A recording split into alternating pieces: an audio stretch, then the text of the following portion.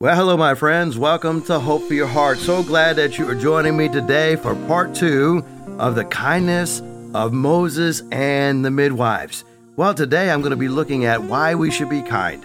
And I want to give an overview of biblical history. Now, when you think about the importance of biblical events, we don't have millions of years of human history. We have about 6,000 years of human history. Now, when you look at the Bible, for example, and you go back to creation in the book of Genesis, creation took place about 4,000 BC, 4,000 years before Christ. It wasn't too long that we were alive as a people that the wickedness of the earth got so bad. There was a global flood. That's found in the book of Genesis. 1,700 years after creation, God destroys all of humanity except Noah and his family. That happened in 2348 BC. Then God promised to deliver the people that they would never again be destroyed by a flood. Well, within a relatively short time, about 100 years later, the wickedness of humanity raises up to God, and they start building this tower, the Tower of Babel. God confuses the language, and they spread out and they multiply. In 1921 BC, we have the call of Abraham. And Abraham's being raised up, and the Bible is very clear, beginning in Genesis chapter 12, that as we bless the nation of Israel, God will bless us. And Abraham is given a promise. And the promise is that he would be a descendant of many people, and there'd be more numerous than the sky, the stars in the sky, more numerous than the sand by the sea. And God was going to use Abraham for a very special purpose. The blessed Messiah, the Redeemer of humanity, the Savior of the world, the Messiah, was going to come through the lineage of Abraham, Isaac, and Jacob. And then we have the time of the Judges in 1491 BC, right? Just 1,500 years before the coming of Christ. Judges were raised up. Now, some would say that Moses was the first judge. God appears to Moses in that burning bush, right? God raises up these judges, and the purpose of the judges was to instruct God's people in the ways of God. The purpose of the judges was to lead God's people into a relationship with Him. Judges made judgment calls whenever God's people did something wrong. They would bring it before the judge, and the judge would make a decision as to what should happen. And then we learned that the people of Israel, they weren't satisfied with having judges. They wanted to be like the rest of the world. They wanted to have kings. God says, that's not really a good idea. But you ever notice as you pray about something, if you pray hard enough about something, sometimes God will give us what we pray for, even though it's not what's best for us. And so that's what God did with His nation. We have the time of the kings. King Saul being that first king. Now, King Saul was a man that was head and shoulders above his colleagues, but he was not the best king. He was somewhat of a self-centered, egocentric king. So God says, I'm going to replace you, Saul, with David. But we have the time of the kings. Well, that didn't last but just over about 150 years or so. And then all of a sudden, the kingdom split. You have the northern kingdom and you have the southern kingdom. And then you have these minor prophets that begin to be raised up to speak to the kingdoms. And then you have Christ being born.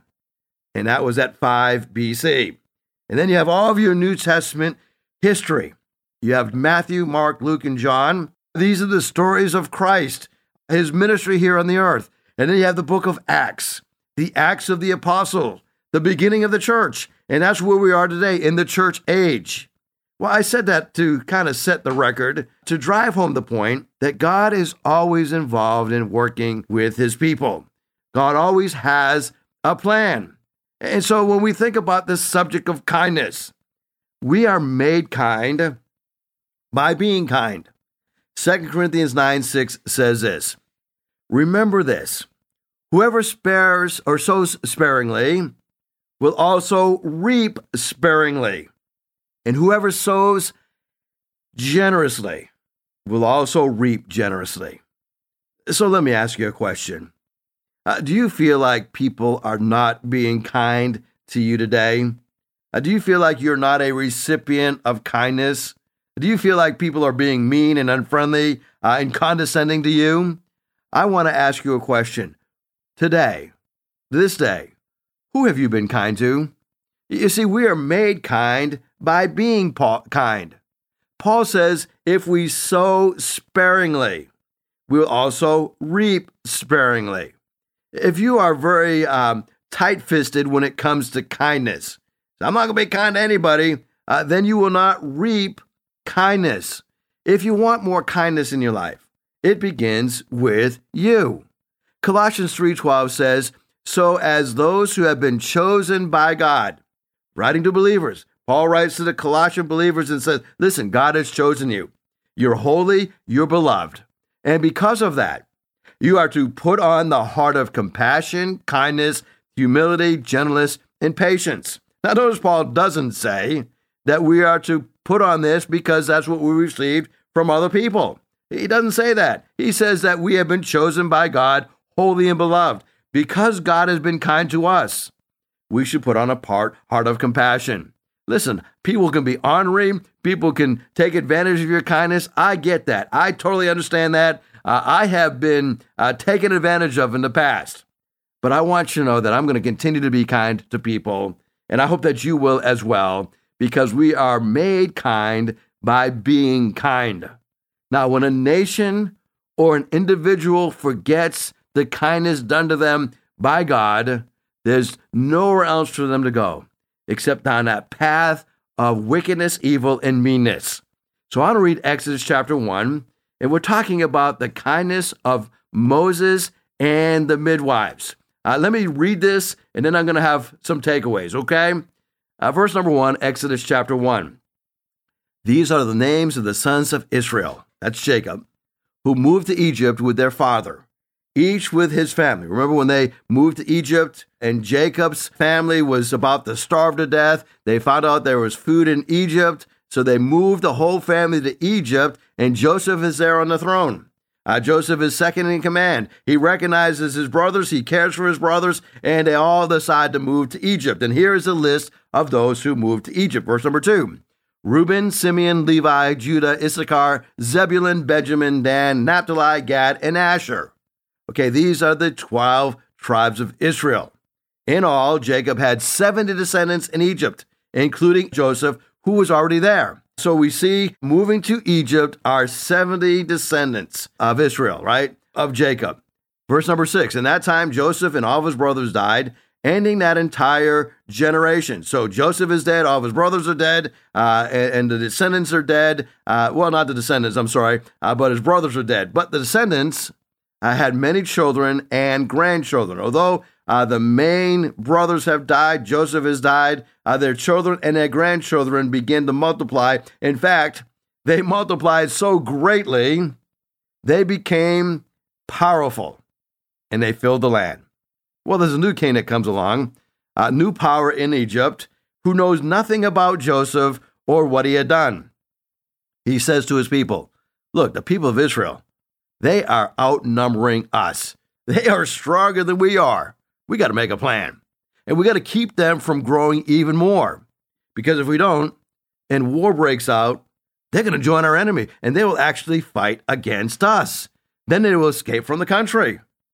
So the Egyptians made the Israelites their slaves. Now, that's how they were brought into slavery. They forgot what Joseph did for them. Pharaoh forgot what Joseph had done to them. They call him out now the king, and they forgot all that Joseph and his descendants had done to him. All they saw is they were growing, and they were fearful they were going to overthrow Egypt, or they were fearful that they would abandon Egypt. And then where would their economy go if they lost all of their slaves and they lost all of the strength of what the Israelites brought? So these slave drivers were driving over the Israelites, and they were hoping to wear them down, to crush them with labor. They forced them to build cities in Pithom and Ramses as supply centers for the king. But the more the Egyptians oppressed them, the more the Israelites multiplied and spread. Now this is important truth, right?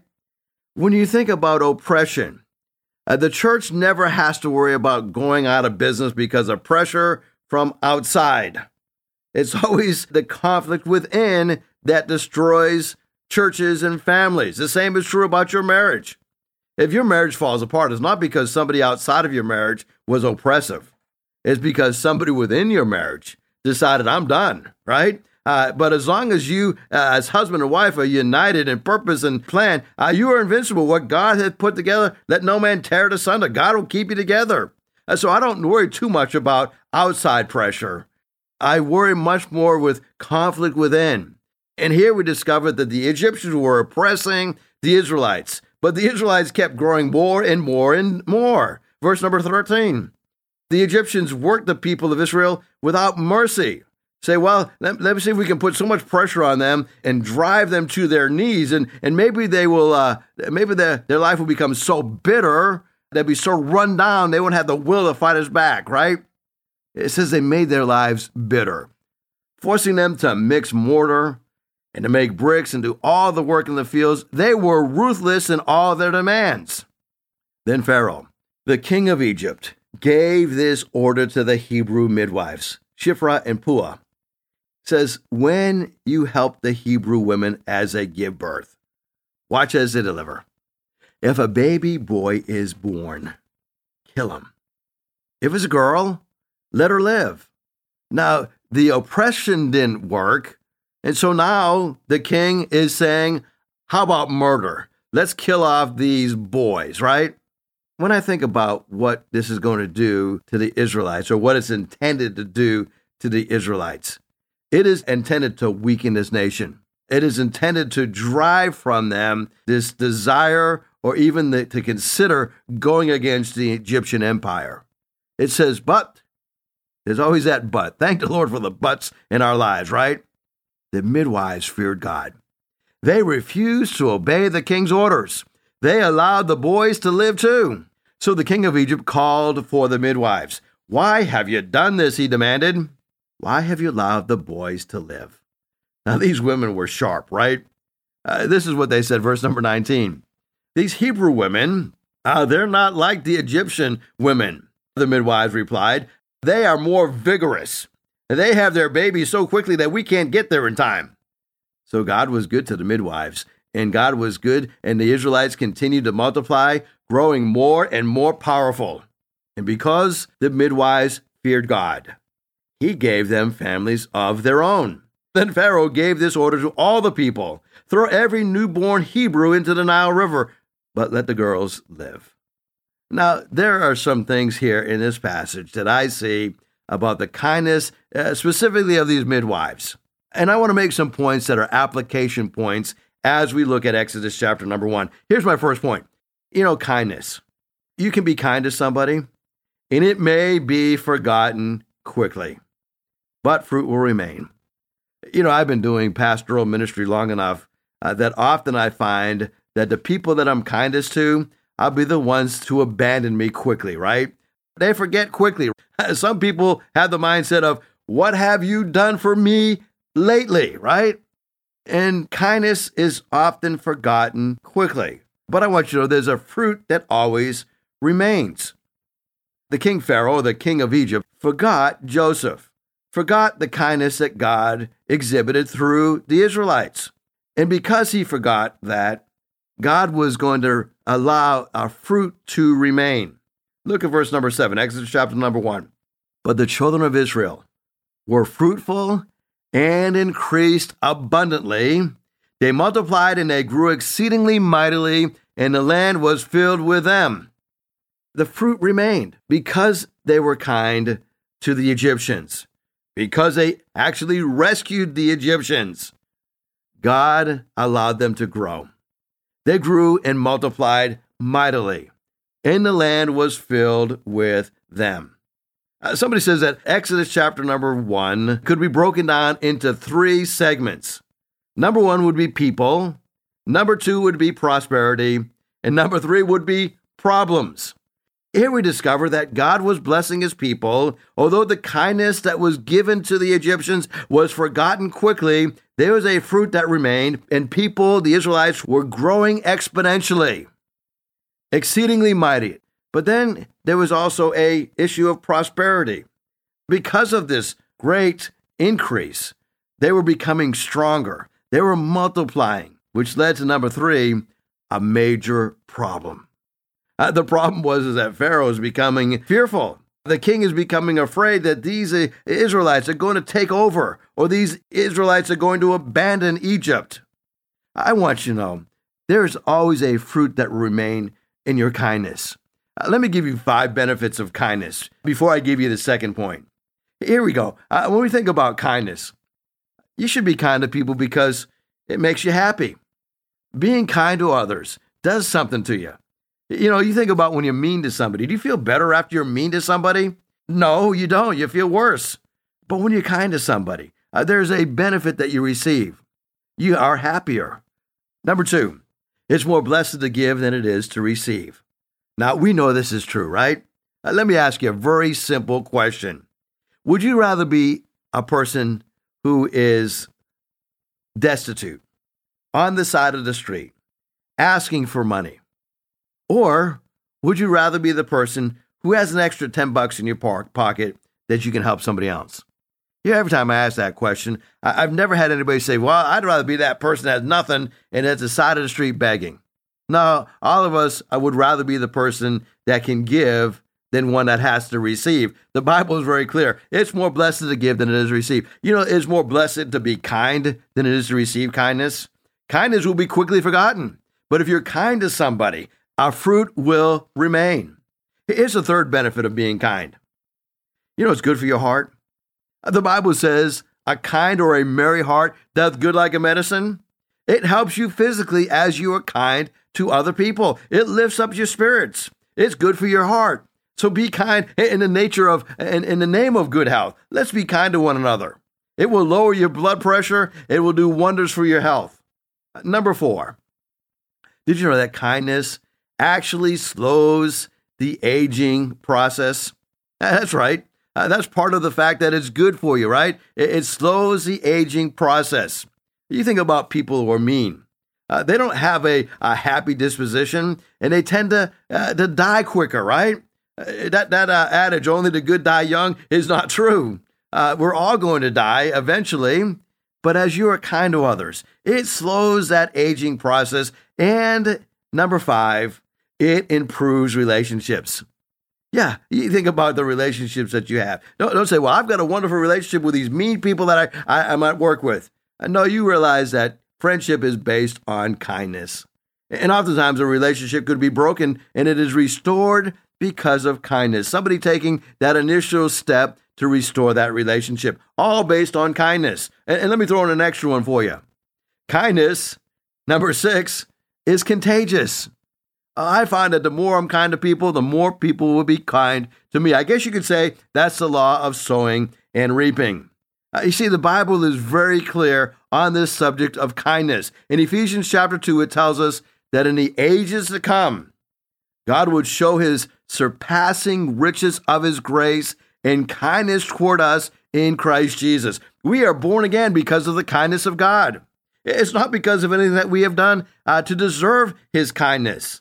It is a gift that is given to us. God's grace, God's charis, kindness toward us. Well, we ought to be kind, even though your kindness may be quickly forgotten. There's going to be a fruit that remains. Here's a second lesson that we learned. Kindness based upon reverence of God overcomes fear. Let's look at verses 15 and 16 of Exodus chapter number 1. It says, the king of Egypt spoke to the Hebrew midwives. And we know their names. One was Shiphrah, and the other was Puah. And he said, when you do the duties of a midwife. Now, it's important to look at this duty of a midwife. Here we have ladies that were unable to have children, but yet they were involved in bringing life into the world. They helped deliver babies into the world. So the duties of the midwife, when you're doing these duties for the Hebrew women, said the king, and you see they're on the birth stool. If they have a boy, a son, then you're to kill him. But if it's a daughter, then she shall live.